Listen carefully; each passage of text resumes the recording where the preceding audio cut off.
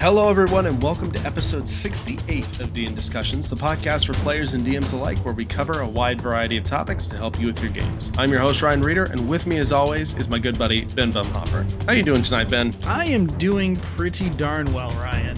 I hope that you are having a wonderful evening as well. I am. It's a nice evening. It's been really rainy here. That is lucky. I wish it was here. But as everybody I assume knows, it's very hot there. it is incredibly hot. And if you dug into my backstory a bit, you would understand that I am not a fan of the heat. For reasons. That's right. For reasons. Like hot. Like mysterious reasons. They say it's a dry heat. Yeah. But at over 100 degrees, it really doesn't matter. Even in an oven, it sucks. Yep. And but you know what doesn't suck though, Ben? Rain. Yeah, I know. Well, it kind of does if there's like 4 or 5 straight days. Okay, good point.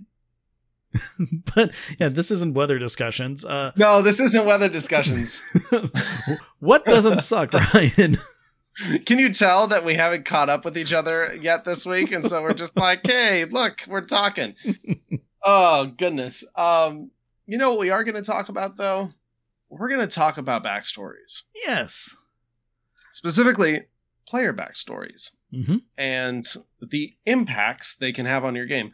So this is actually a topic that's near and dear to my heart because my current campaign, one in particular, there's a lot of character backstory stuff going on right now.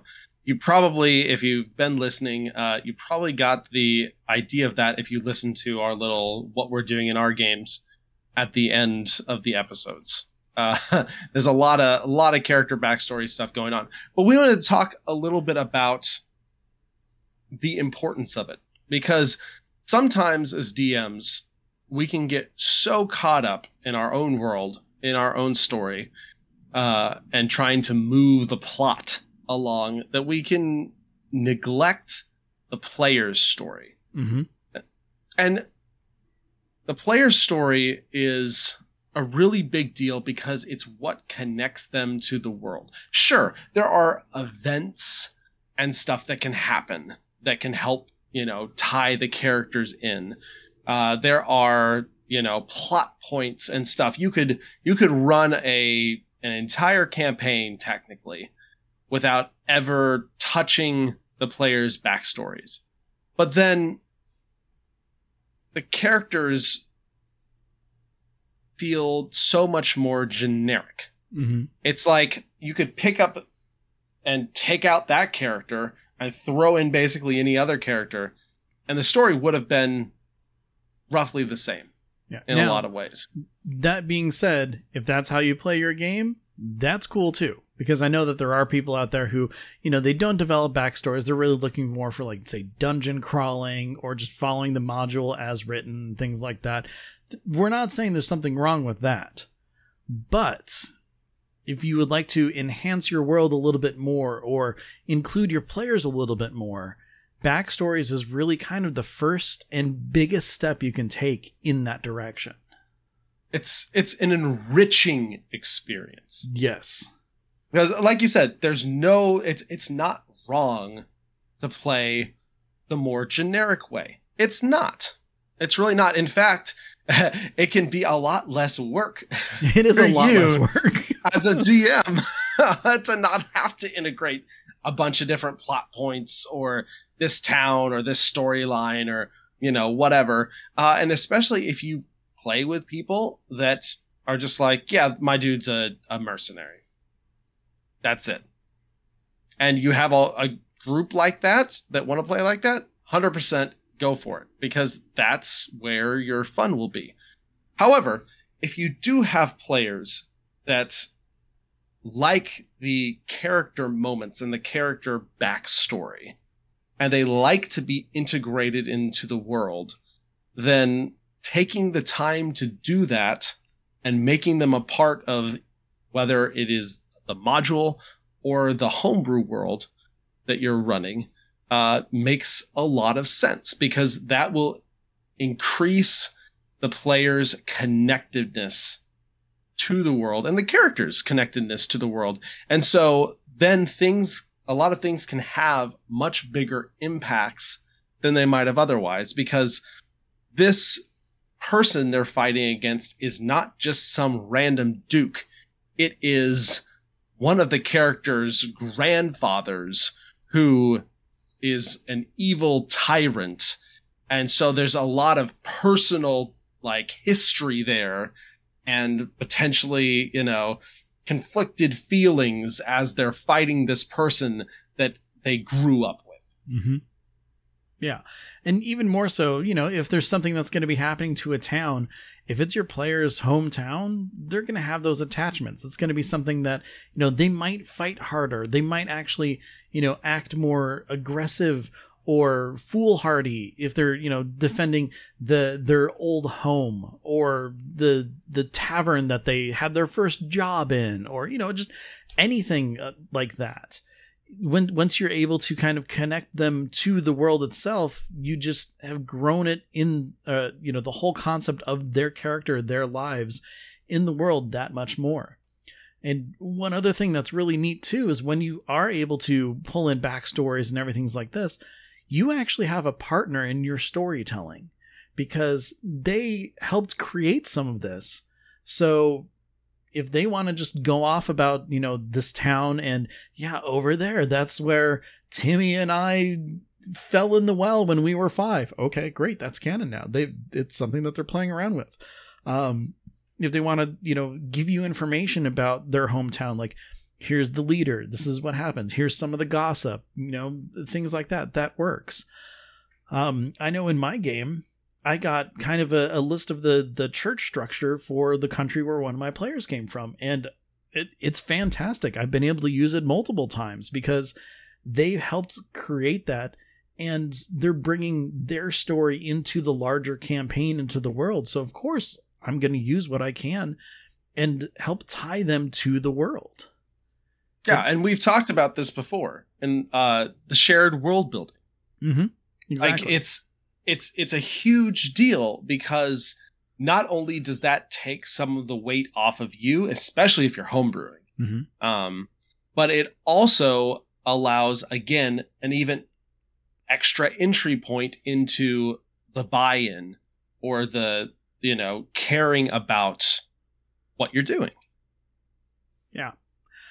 I gotta tell you, so starting the whole campaign that I've been running as a one-shot kind of made backstory, not important. And then once we kind of decided to move forward, that's when they started building it. So for the first big arc that I had, I wasn't really able to bring in a lot of those elements because it was a very quick, okay, I need to make stuff up right now.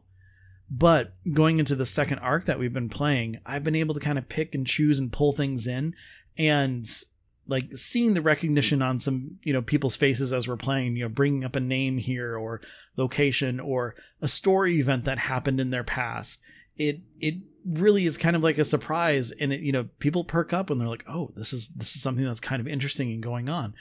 And not only the person that it affects, but the other players at the table too are that much more interested because these party members that they've been walking around with and doing things with, you're learning more about them. It's not just, okay, we're going to go fight the skeleton together. Okay, now we're going to go fight this gelatinous cube together. Okay, now it's, oh, Jojo's father was the evil king of this nation, and you're the lost heir to the throne, and we're going to try and get it back. I mean, that's a really big plot point, but, Yeah, that'd be a fairly large arc. Yeah. So even something small as in, oh, I we walk into this town, I pulled my hood up. Well, why are you doing that? You're always happy and jovial and you're the bard, you're letting everybody see you. It's like, well, I kind of grew up here and no one knows what happened to me. It's like all of a sudden everybody's interest is piqued. Or if they're a bard and they had a very bad performance or sang horribly about the lord of the area or something like that, maybe they could be wanted in this town. Got both spectrums going on here. Exactly. And speaking of spectrums too, that's backstories can come in all sorts of spectrums. And we've touched on this a little bit in some previous episodes. But usually backstories will range from here's like a paragraph to maybe here's a page to maybe here's 20 pages of different backstory. All of them are good because you don't. I always want as much backstory from my players as they're comfortable doing. Yes. I never like set hard limits of I need you to make at least a page and a half of backstory for this. I will usually always ask for something, even if it's just the paragraph. Yeah. Because then as a DM, you have stuff to build off of. You always want to have some holes here and there. You don't necessarily always want to have every little detail laid out. And this just is from a player perspective. Because you want to give your DM a little bit of room to play with and integrate as well. But that's why I always recommend, we've recommended session zeros before. Those are big, but always working with your players on your backstory. So usually what I'll do is I'll have my players do their first pass and then send me whatever their backstory is. And then I'll go, okay, this is cool. And then we talk about it. I go, okay, could this, what is this? Can you elaborate on this? Or could this potentially be this to fit into the setting? Or this specific town, do you want to pick something from the continent you're on? Or potentially if we're building something out, cool, I'm going to make this an actual town, town or city in the place we are. Tell me a little bit about it. And then I can take that and flesh it out further myself. And so then again, it's that shared buy-in of being able to kind of work with your players to make sure that they have the backstory that they like and that they are interested in, but that also you can integrate it into either the module or the world that you're playing in as well. This is one of those perfect examples of where yes and really works well, because when you have someone who comes up with an idea of, hey, this is something that happened in the past, I want to have my character have been doing this, you're opening up a huge story moment of something that happened in the past that is meaningful. So it's like all of a sudden your world is enriched. How much you touch on that is entirely up to you, and in some ways the player as well, because there's always the idea that, especially depending on the character, like if you're like a veteran of a war or something, you need to have some sort of war in the background for them to, have come from. Whereas, if you're just a fresh-faced adventurer, that might be all you need for a background of like, hey, my parents are still alive. I'm going out and experiencing the world for the first time. I'm really green and new. That might be all that they need, but that's still something that you can work with. So having all these different story and plot points just kind of like existing in the world around you helps you determine steps that you can take to integrate things. Knowing especially like where you're going to be, kind of planning your story to walk through, you're able to pick things up, move them around, do what you need to until something is, fully written down in the player's backstory section. And working with them on that to figure these things out is so rewarding as well, because what they don't know is they're helping build the future adventure. And that right there is a ton of fun to do, because as all DMs know, turning someone's backstory against them is the greatest thing in the world. And I think that's a good segue into the next point I was wanting to make is leave room for surprises. Definitely. And this goes both ways. This is player surprises for the other characters and DM surprises for the player as well. It's not necessarily, and I mean, again, we're painting in broad strokes. with a lot of what we're talking about. None of this is gospel. A lot of this, there will always be exceptions to these types of things, Mm-hmm. but it is a lot of fun when, as a DM, you get to reveal something about the character that they don't know, especially if it ties into another aspect or another piece of their story. One of the biggest examples I have right now is of the current arc I'm running. My ranger has a backstory of them being an orphan. They didn't know their parents. They don't know how they got to the orphanage or anything. They're a Gloomstalker ranger, and they ended up going this custom kind of shadowy based rogue subclass that I custom made. And so from a lot of that, I then took that and turned it into this massive whole arc of a story, explaining the powers, the parents, everything around it that my player had no idea about.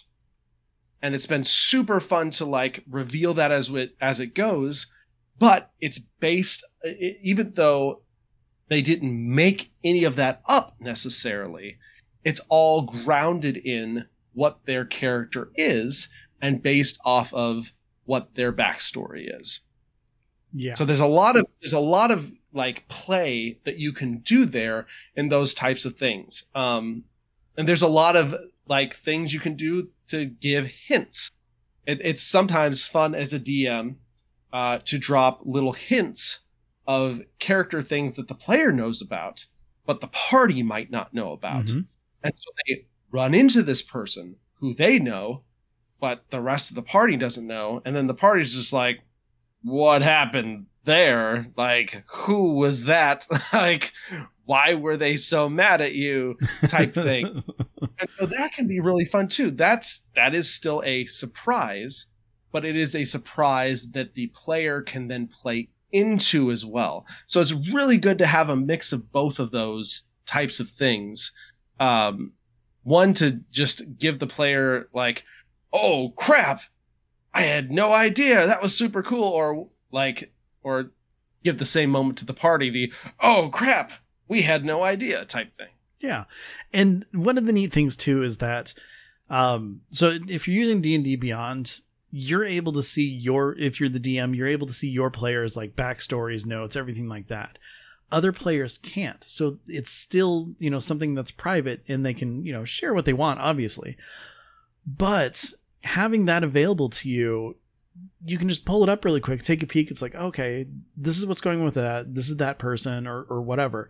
And it's very easy to have that access, as opposed to like, typing it all out or copying it or putting it in your own notes, which of course you can do too. I'm definitely not saying don't take your own notes, but one of the neat things about that is that sometimes they might have something in there that they forgot that they wrote.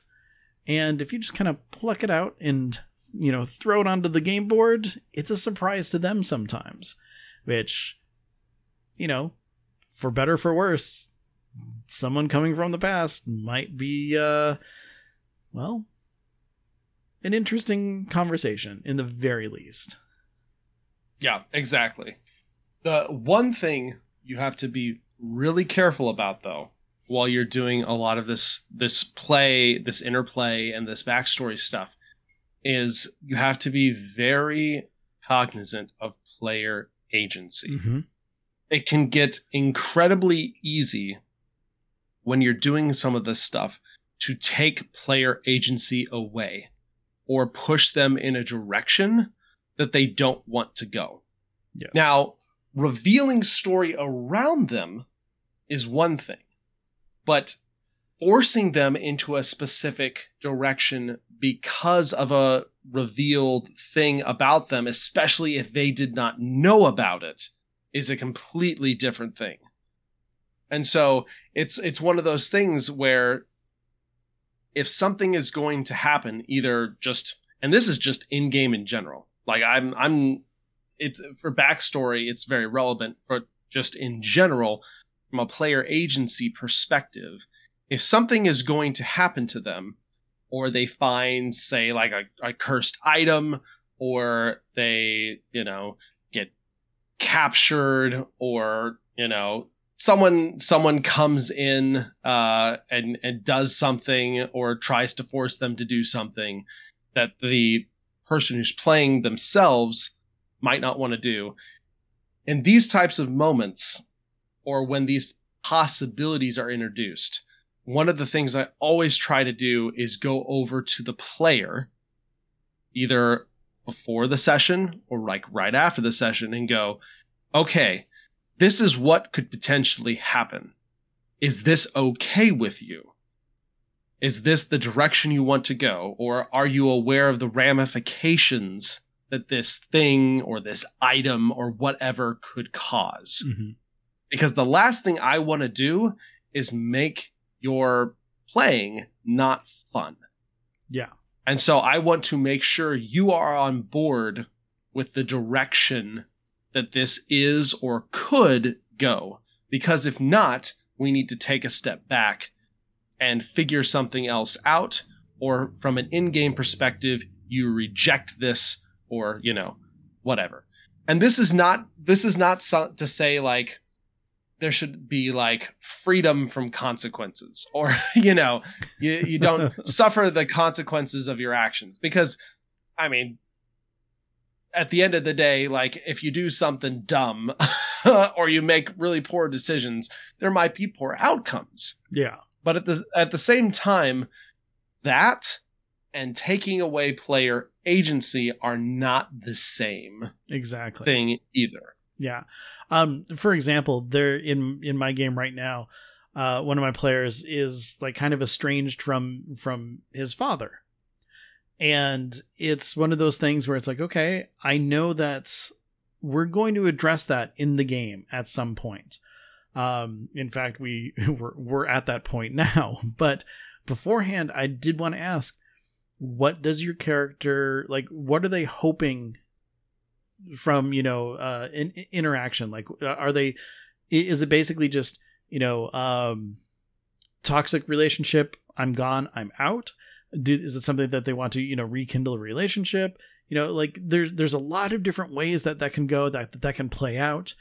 And you're right. It is very important that you have an understanding of what the player really wants.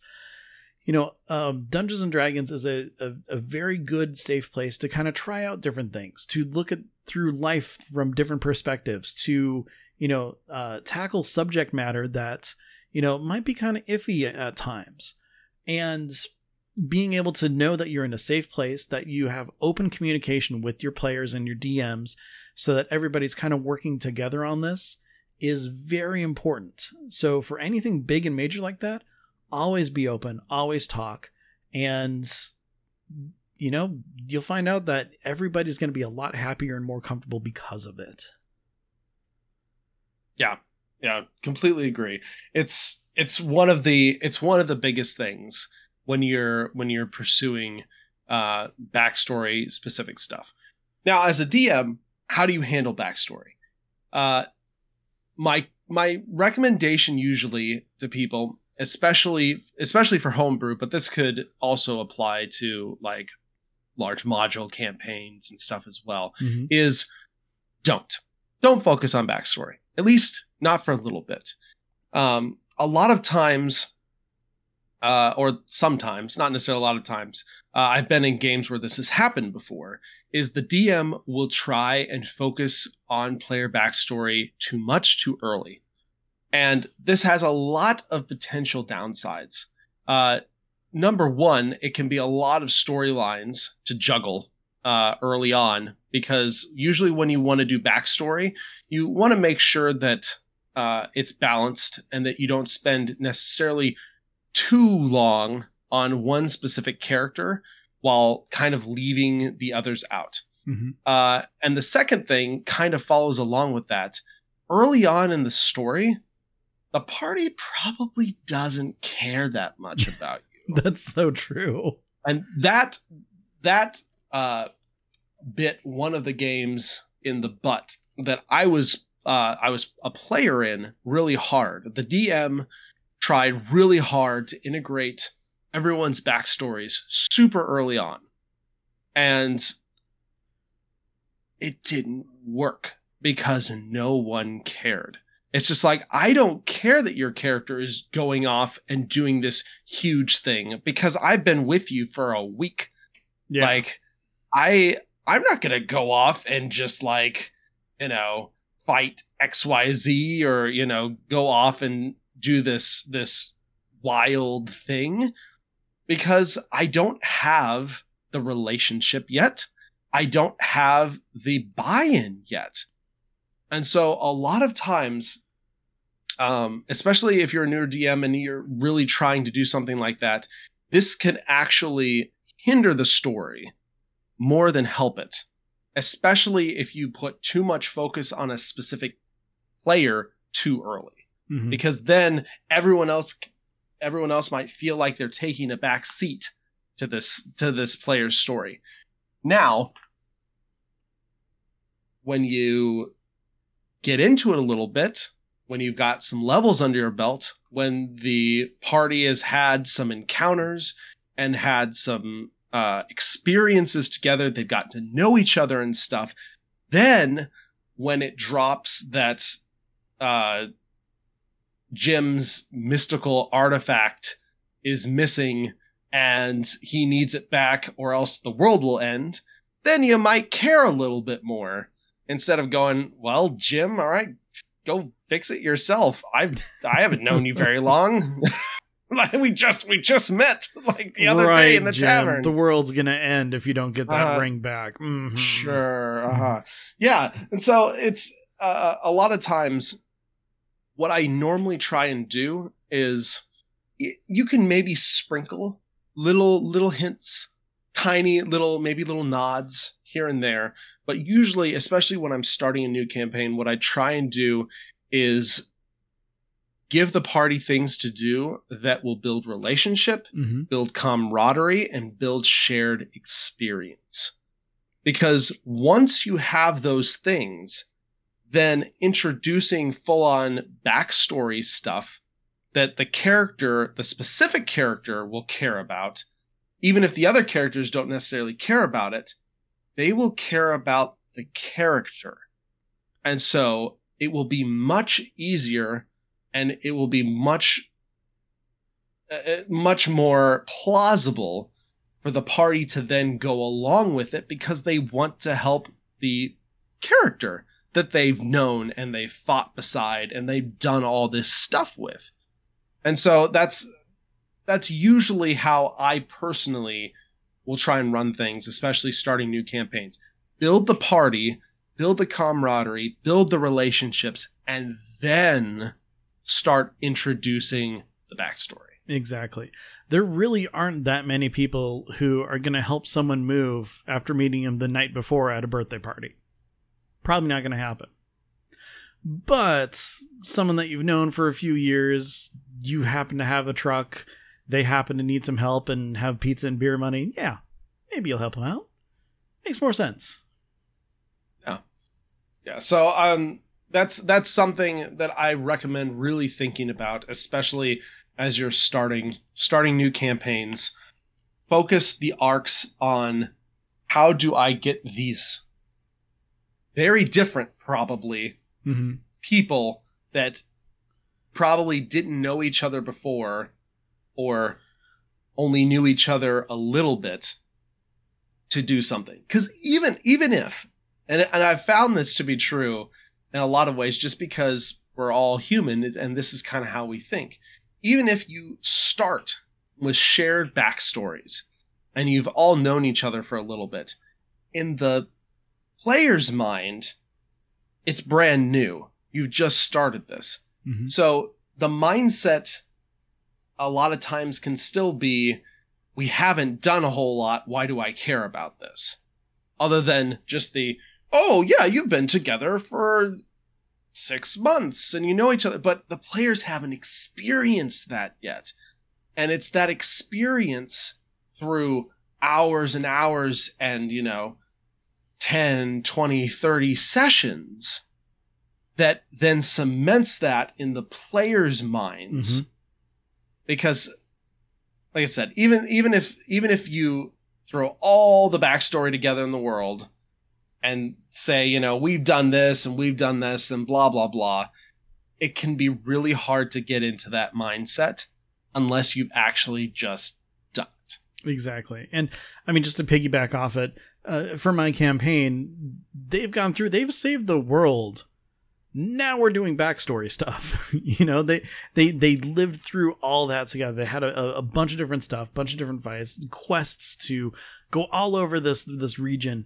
And now, we're starting to pick into it. And, the players themselves care. The characters care. I've got, two distinct backstories kind of playing together. And it's working really well because even though they're from, different points or different things that happen in those backstories, with the summit coming up, it puts those stories into perfect positions for them to work. I'm not doing, or shoehorning in as much as I can just to be all like, okay, everybody, you get your shot. It's just working out that way, like really well. And yeah, everybody knows that's, they can't be in the spotlight the whole time, and everybody knows that they're not going to be in the background the whole time. So that's another thing. Just really understand, give every player a moment to shine, and have it all be fun for everybody. Yeah.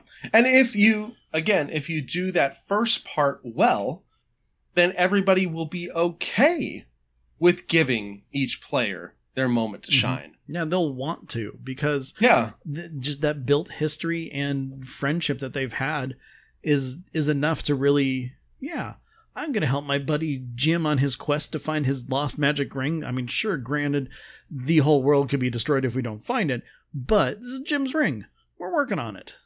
I care about Jim. Yeah, he's a good buddy. Yeah.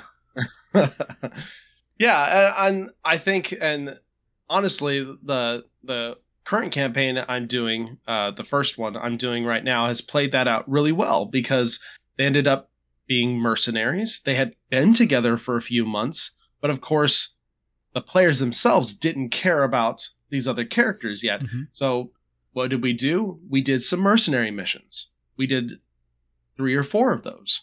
First, boom, you got a bunch of stuff under your belt.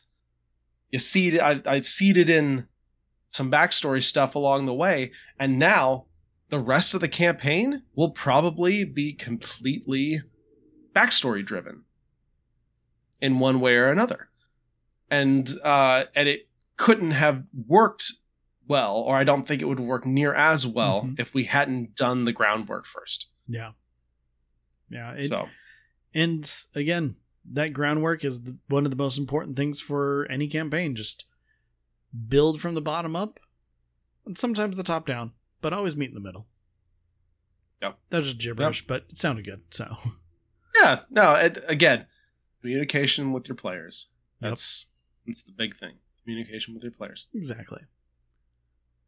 All right. So moving on, we've got a brand new Unearthed Arcana that dropped this week, and it is giant in more ways than one. It is so big.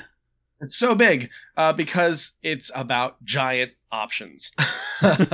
not big options, but literal giants. Literal giant options. So this Unearthed Arcana is all about giants and subclasses. So there are 3 new subclasses that they dropped with this. One for barbarians, one for druids, and one for wizards, to explore deeper ties to giants and the realms they inhabit, which is super cool. So like the barbarian gets Path of the Giant. And so you get the things like being able, of course, to grow bigger, being able to do these like elemental paths depending on the type of giant path you go. The druid is the Circle of the Primeval, and so you are able to summon this titanic primeval, elemental force that can do a bunch of stuff. The wizard, subclass is the Rune Crafter, which honestly I think is one of the most interesting of the three, because it introduces a completely new resource in runes, which I really, really like, that you can invoke in different ways. I'm hoping there'll be more options, like balance in these things is always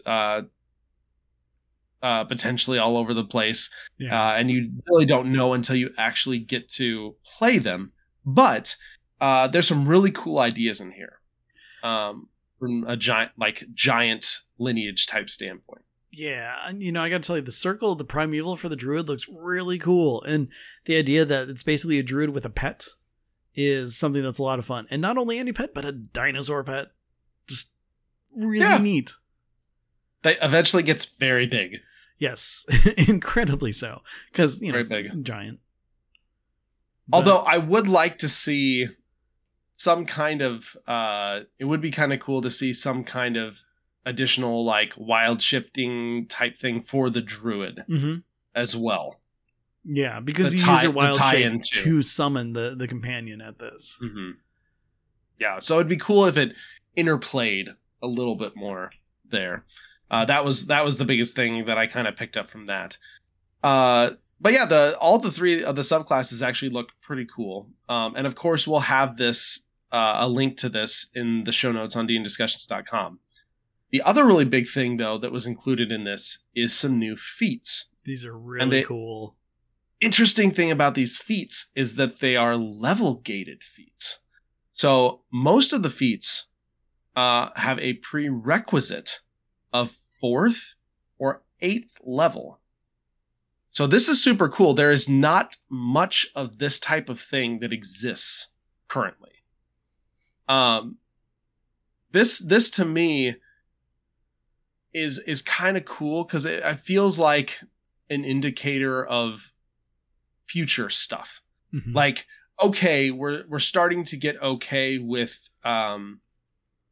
throwing these things out with level gates. And why? I don't know. My hope is that, especially as we move toward this 2024 thing, that Wizards will go, okay, we're fairly mature in our 5e cycle. I mean, technically it hasn't stopped growing yet and is still growing by leaps and bounds. Very true. From an edition perspective, they're fairly mature in the edition. There's a lot of experienced players now. They've done a ton of stuff to cover the initial tier 1, tier 2. My hope is, especially with this 2024 revamp stuff, that they will go, okay, there's a lot of experienced people. We have a mature product. Let's start really exploring tier 3, tier 4. And so totally that's my hope.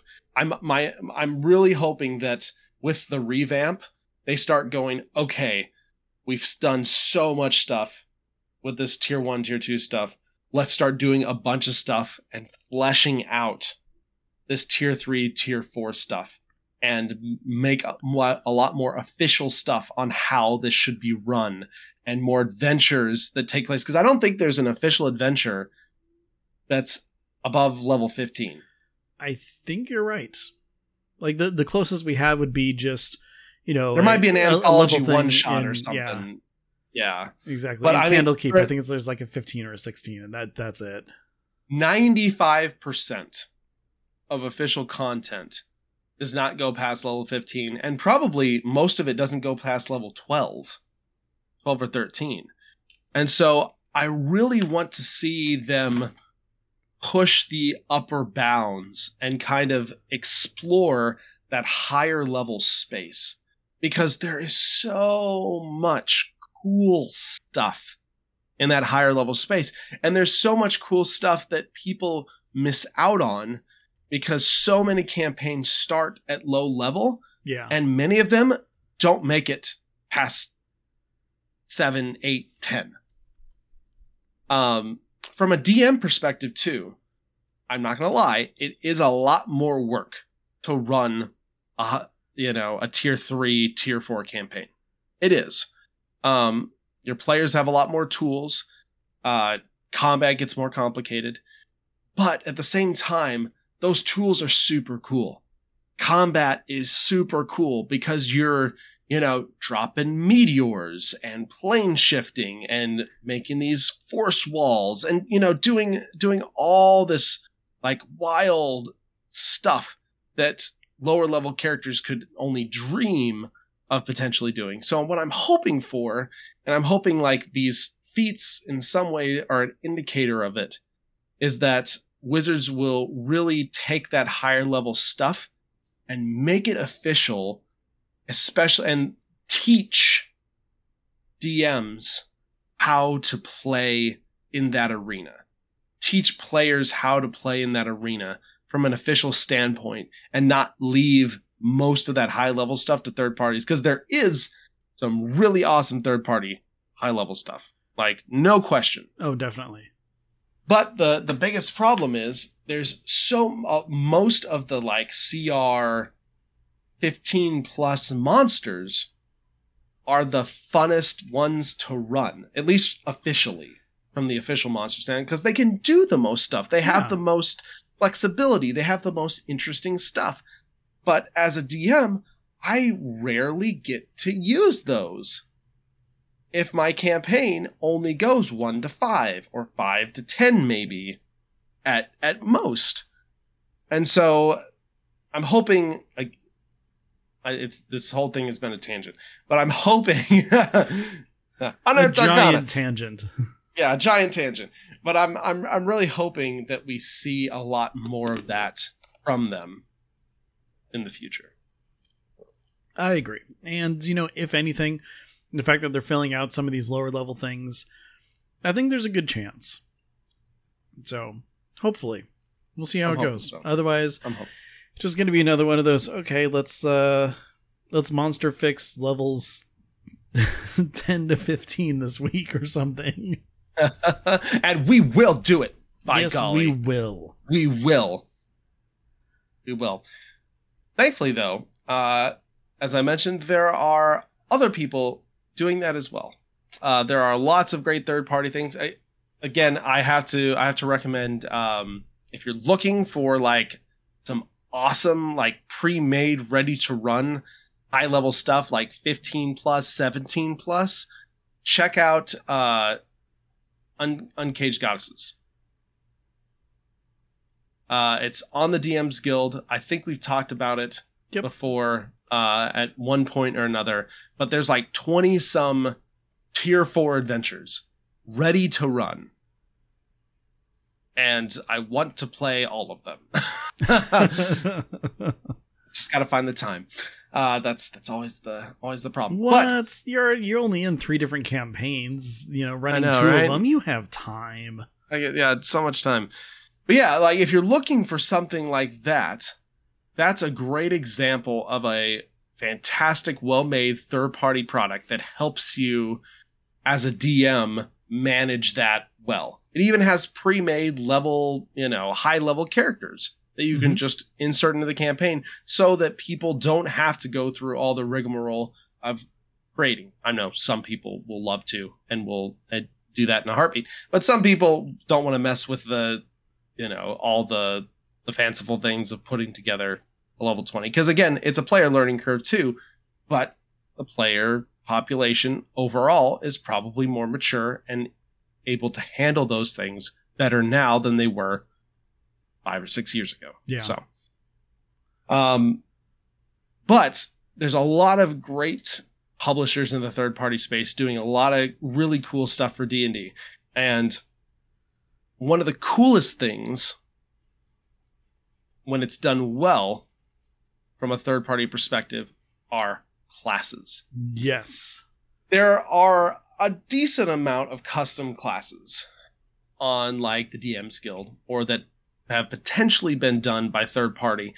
Some are better than others. It is very hard to make a fully custom class that is unique enough that it couldn't just be a subclass from one of the current classes. Because Wizards, for the most part, has the base classes covered fairly well. And if you don't have something specific, usually you can fit your theme or your idea into a subclass of the current stuff. Mm-hmm. However, there is still plenty of design space for a well-designed, unique full class. And one of the best ones, or one of the companies that has been really killing it in this space, is MCDM. They've Mm-hmm. released the Beast Heart, which is a full-on, like, legitimate pet class. It's not just like a ranger. It's incredibly its own thing with full mechanics and synergies with its pet. Far, far deeper than anything the ranger could actually do, even probably with a subclass. They've done the Illrigger, which is basically the anti-paladin. And it's very unique in the way it uses a lot of its resources, and very specific in its fantasy. Well, they're coming out with a new one. They just put it in the beta test a few days ago, and it's called the Talent. And it is basically their version of a psionic class. And Ben, you've played some of the older editions. You can correct me if I'm wrong. I believe there was psionics in some of the older editions. Yeah, in a one session campaign that I was in, I actually was a psionic, and it was a lot of fun. But yeah, it was only one session, so apparently some of the other players weren't as happy with me because I was like way too powerful. But I think that was kind of my DM's understanding on how to play it, because at that point I'd never played D&D before, so I was just kind of like, okay, well, if I can talk to people with my mind, let's coordinate this entire thing and then do a surprise attack on everybody and then boom. But yeah, so I kind of maybe stretched it a little too far, but anyways, it's interesting because, like, mind flayers are psionic. So there's technically something in 5th edition that has this, except they really have them geared more towards kind of an arcane nature, casting spells and everything. Whereas with the psionics that MCDM has done, it's like power based. So like things like counter spell or anti-magic field, things like that don't affect the things that you're able to do. And that's how it really stands apart from the different like casting classes, is you pull the power from yourself and you're able to manipulate things with your mind. And it's really kind of cool. Yeah. Like Wizards introduced some psionic-ish type subclasses to a few of their main classes. But again, they were still constrained to those classes' rules and resources for the most part. It was still spells, kind of at the end of the day. Whereas this kind of takes that, like you said, and pulls it back, and it is completely its own thing. It's not spell casting. It's completely its own resource thing. You have when they put this out, I was just like, oh, this is interesting. So they're like, hey, open playtest. It's our take on psionics and includes 7 subclasses, 100 powers, gemstone dragonborn, psionic items, psionic creatures, and supplemental rules for strongholds and followers and kingdoms and warfare. And I was just like, what? And I opened the document and it's just like, oh, 113 pages. They made a book. Yeah. They just made another book. So yeah, it is legitimately like it's legit. It's like its own thing. Like they have really fully fleshed this out with it is a complete take on an entirely new class. So basically it has this you have these like 6 different levels of powers or talents that you can do that are based on different subclasses like telepathy or like pyrokinetics or like metaphysiology that have you manipulating your body or different things like that. So that's what those 7 different subclasses are. And then you, instead of casting with spells, you just cast, but then you have the potential to gain strain. Mm-hmm. And there's 3 different types of strains, like body, soul, and mind strain. And then they've got a table that tells you what happens to you when you get to a certain level of strain and everything. And so as a psionic, you then decide via dice and some luck how, and then class abilities eventually, how much you want to push your limits. So some psionics, you could really push and do a ton of different stuff. Sometimes you could push and do a ton of different stuff and then have some detrimental effects happen from it. Or sometimes you might be in a situation where you push and get off this huge, like, epic thing and then die because you pushed yourself too hard. And so I think it's an incredibly cool. I've read the first. I haven't jumped into the powers yet. I've read the first like 30 some pages of the, like, about the class and the subclasses and the different mechanics, and it's incredibly unique. It's incredibly well formed. I think it would be an absolute blast to play. Mm-hmm. And so we will have the link to that thread and that playtest document if you want to check it out yourself, or if you're looking to start a campaign and your DM is very, homebrew friendly. You will not find a whole lot more supplements that are as well put together and as well play tested as MCDM supplements. They're very, very good about that type of thing. Yeah, so. And just kind of looking through these 113 pages, it is very in depth and has, everything's written out the same way that you would in a wizard's book. So you're able to see, okay, well, this is, like my psionic path that I'm taking. Here's what I get at level 2, level 6, level 10. And it's really well written, and there's some really awesome stuff in here. Like, really cool stuff. I want to play a scion. I know. A talent. Yeah. This is pretty good. Yeah. It's even got lore as to why there's not a lot of them. So that you could introduce them into your campaign or your world if you wanted to. So that's kind of cool if you go with just the pre-written lore. So definitely check that out if you're interested in that type of thing. It's definitely something I would use, and it's something I will probably end up buying from them when it fully comes out, because they have incredibly high production values, and love it. Yeah, this is pretty great. I've enjoyed all their stuff. Well, that's it for us for this episode. Of course, we're going to jump into a little bit of what we're doing in our games. My hope is that next episode we will have a guest, and we will get to talk about politics. Yay! In D&D games. In D&D this is an episode very important in D&D games. In D&D games. This is an incredibly interesting topic, and one I've been wanting to cover for so long, but both Ben and myself will admit we do not have the knowledge to cover this like it should be covered. Yes. So we will have someone on who can help us cover it both from a DM and player perspective as you introduce politics into your D&D game, or as you as a player participate in a political heavy D&D game. So that's the plan. Hopefully that'll all work out. But I'm pretty excited for that, potentially for next episode. Me too. Very much so.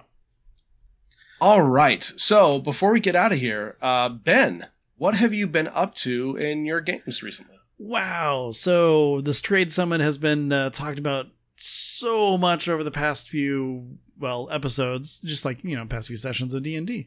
We're getting real close. In fact, four in-game days have passed since the last session.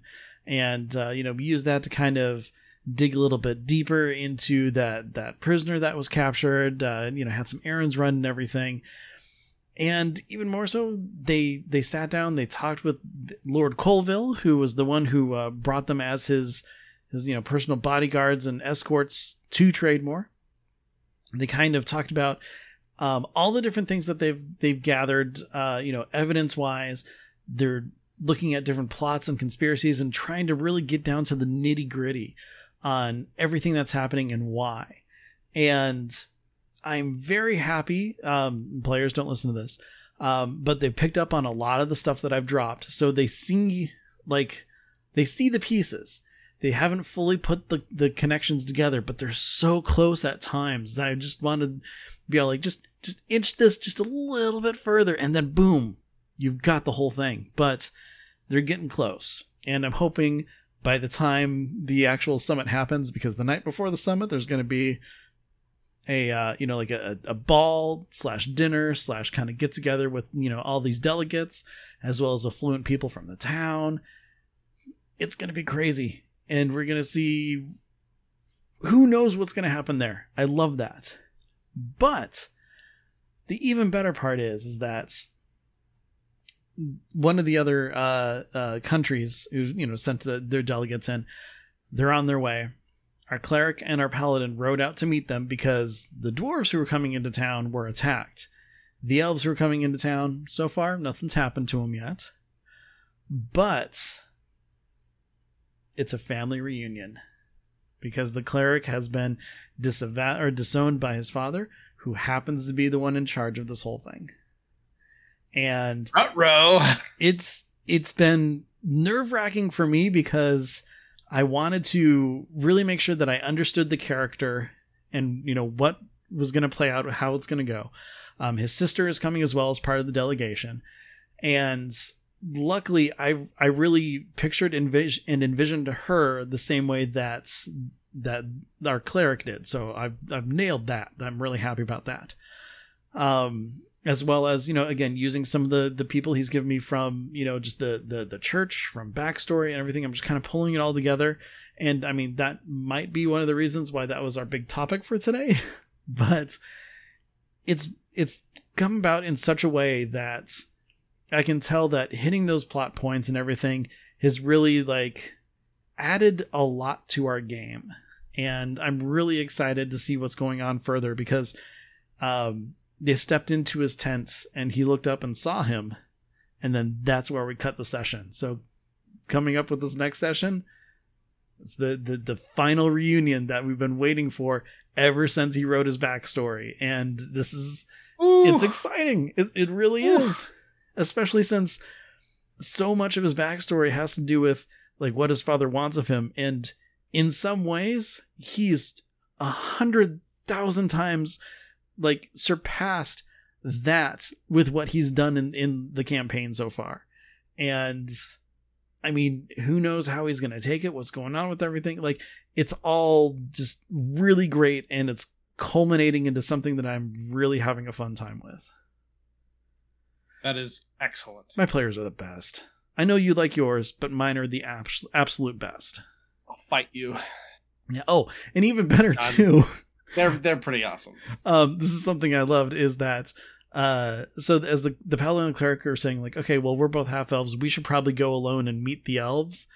And they're sitting there with Lord Colville, the NPC, and so he suggested, well, if they're really in danger, shouldn't you bring all of them? And one of them immediately said, that's the DM right there telling us that we should probably all go. And so I did a hard stop. I'm no, you can do whatever you want. That is his opinion. I don't care what you guys do. You can split. You can all go in 4 different directions. We'll continue this game. It'll be harder for me, but we will do that. So, yeah. Hilariously, that's also a topic I want to talk about sometime. Okay, cool. But yeah, so they did end up splitting the party. And so 2 of them are still back in town kind of doing stuff. In fact, they went to go talk to my favorite shopkeeper of this town, Herman, the awakened German Shepherd. So they talked to him. Love him. Yeah. Love him. He's amazing. One of the best magic shop owners I've had. Yeah. Yeah. He runs the Buried Scroll. It's amazing. So they went and talked to him, talked about some stuff and identified some of that ore that they found in Kimber, that lost dwarven city, and turns out that it's stuff that's, as dumb as the name sounds, planium. You can actually forge that into a tuning fork and imbue it with the plane shift spell itself, so you don't actually need to know the spell. And it has a cooldown. I'm totally making it like Sliders. How's the remote? And like after 24 hours, you can jump again. Really excited about that. Anyways. So yeah, just overall, we're having a lot of fun. And, oh God, I love D&D. What about you? What's been going on with your campaigns? Because you've got a lot of really cool stuff happening. And there was a huge, like, cliffhanger last time. Oh my gosh. And we played that. We played that super huge cliffhanger. And I got to use some of the you know me, Ben.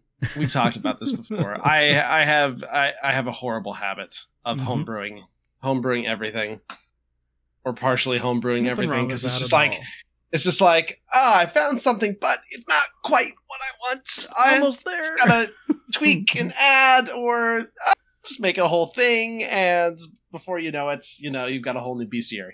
But yeah, so speaking of like split party, I kind of had to come up with a mechanic of how my split party to try and give them at least a chance to come back together before these Shadowfell hounds find them.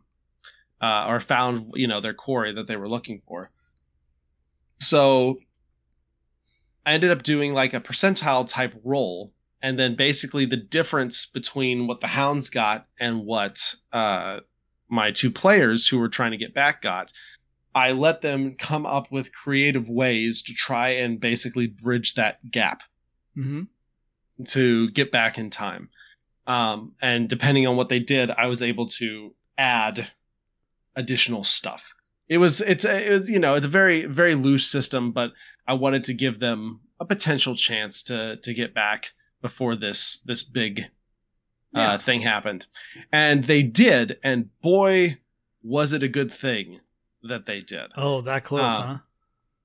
It was fairly close, but more so the level of difficulty and what happened in the encounter more than anything.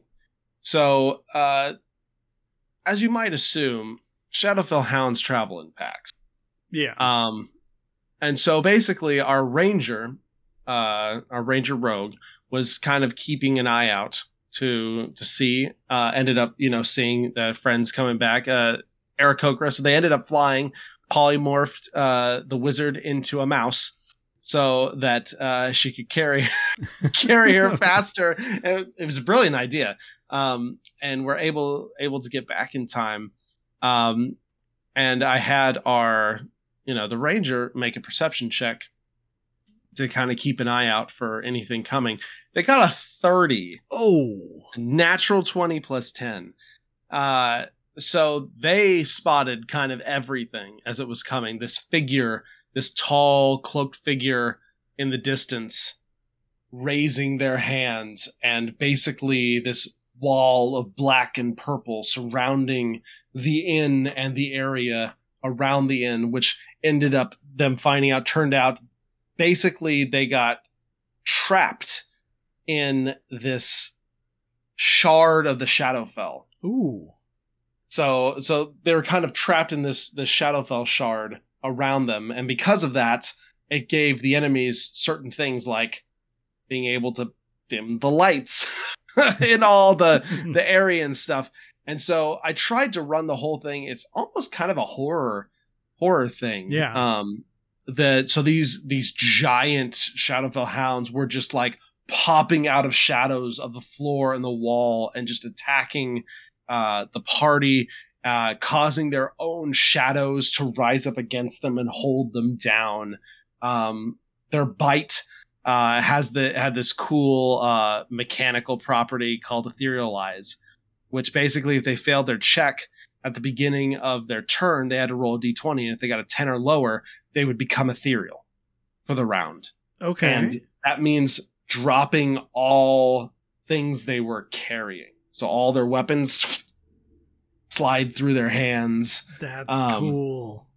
And since the hounds are kind of partially, planar and stuff, they could still attack them.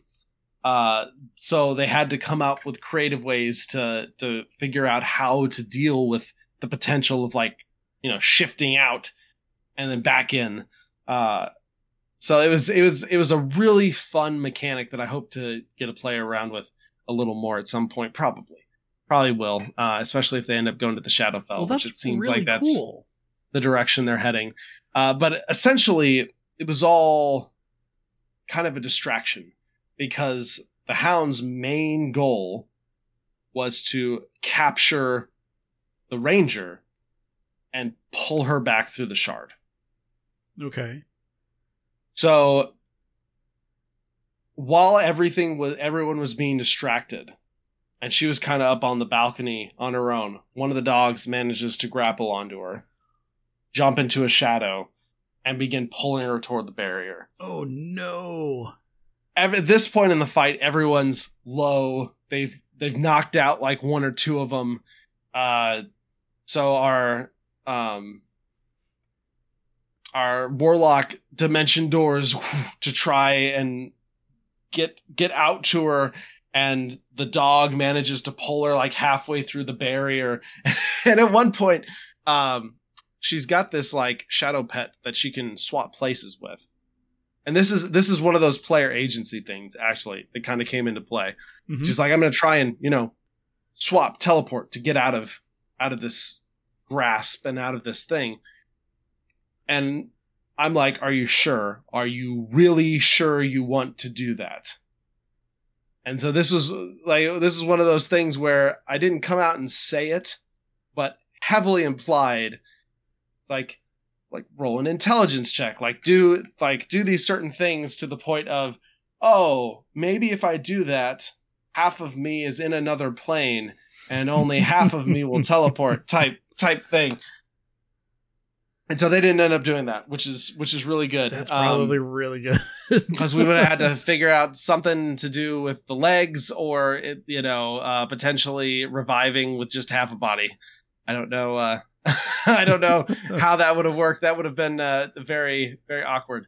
But thankfully, that decision didn't get made. It ended up being, though, that the sorcerer polymorphed into a giant ape. And because none of the party is strong. Like, I think the highest strength score is like a 10 or maybe a 12 in the whole thing. So they are just trying and doing everything they can to pull her back out as the thing is, sucking her in. Oh, that's great. But the sorcerer finally, they polymorphed into a giant ape, managed to pull her out, and then they're all just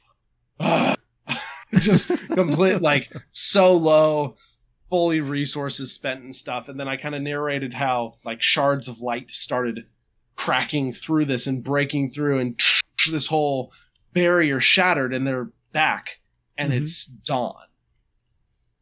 And so I basically had our wizard kind of make a history roll and such.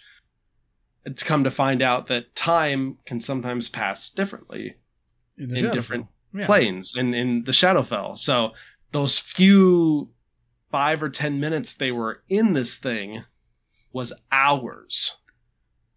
And so they were able to outlast these creatures that were trying to get them and survive to daylight, which Shadowfell creatures do not like daylight. Yeah. And so now they've survived. They haven't had a long rest at all because they were just trying to stay up for the night so they didn't get surprised. So now they're going to need to figure out, how do we use this time wisely before dark again, and maybe we'll get assaulted again, or who knows what could potentially happen. And so they've got this planar dust that they need to try and find to power this device that the man who came, so they can get back to the Shadowfell if they want to. And there's only 2 places to get it, and they're both kind of guarded, but one is way more guarded than the other, and so they might have to heist it. Who knows? it'll be interesting to see what direction they end up taking for that. But I'm really excited. Like we're getting close to potentially turning this into a little bit of a planar adventure, and I think it's going to be a lot of fun. That's really cool. I mean, I love the idea that a sliver of the Shadowfell, or they were pulled into it, and I mean that's a smart thing to do. It's definitely an evilish thing of, well, I'm just going to bring you to where I'm the most powerful. Let's just do that. Yeah, now. home turf. Yeah, exactly. Yeah, home turf. Knowing that doing so might cause a time crunch. Mm-hmm. And exactly. And it worked out, and it worked out really well. I thought the encounter went really well. It was of sufficient difficulty for what I was going for, which was super good. I thought it ended up being very thematic. A lot of the abilities and stuff that these hounds were able to do. So I was really honestly pretty happy with how the whole thing turned out, and I'm really excited to see what that group does next. Very cool. That's it for me. That was a long one. That was a wild that was a wild ride. We went like an extra hour and a half past our normal session time because we were in the middle of this, and I was like, I know it's late, and everyone's just like, let's finish this. So I was like, let's do it. And, then it's, 1:30 a.m. or something like that, but totally worth it for the most part. Bad. Yeah. Yeah. For some reason on my session, I actually timed it perfectly to right when our normal end time happened is right when that we cut off. So that's man. It was interesting that I was able to do. That'd be amazing. I was happy. Good job. But good job. Yeah, I normally don't like to go too late for sessions, but as you know, there are some times that necessitate everyone just being like, who cares? Let's do this thing. Exactly. But yeah, it sounds like you had a lot of fun, and it was a lot of fun. Super excited to hear more, honestly. You've got a good story going on there. I'm very excited to see where this story takes us. But that is it for us tonight. Thank you, everyone, so much for listening. Just to our chatting and our ramblings. We really appreciate you. We really appreciate your feedback. We really appreciate the emails and the tweets and such. And we cannot wait to do our next episode. Like I said, this is one of the ones where it's just like we have this planned out ahead of time, and it's a subject we've been wanting to talk about for a while. So I'm super stoked about that. Yeah. But until then, Ben, why don't you tell everyone where we can be reached? You bet.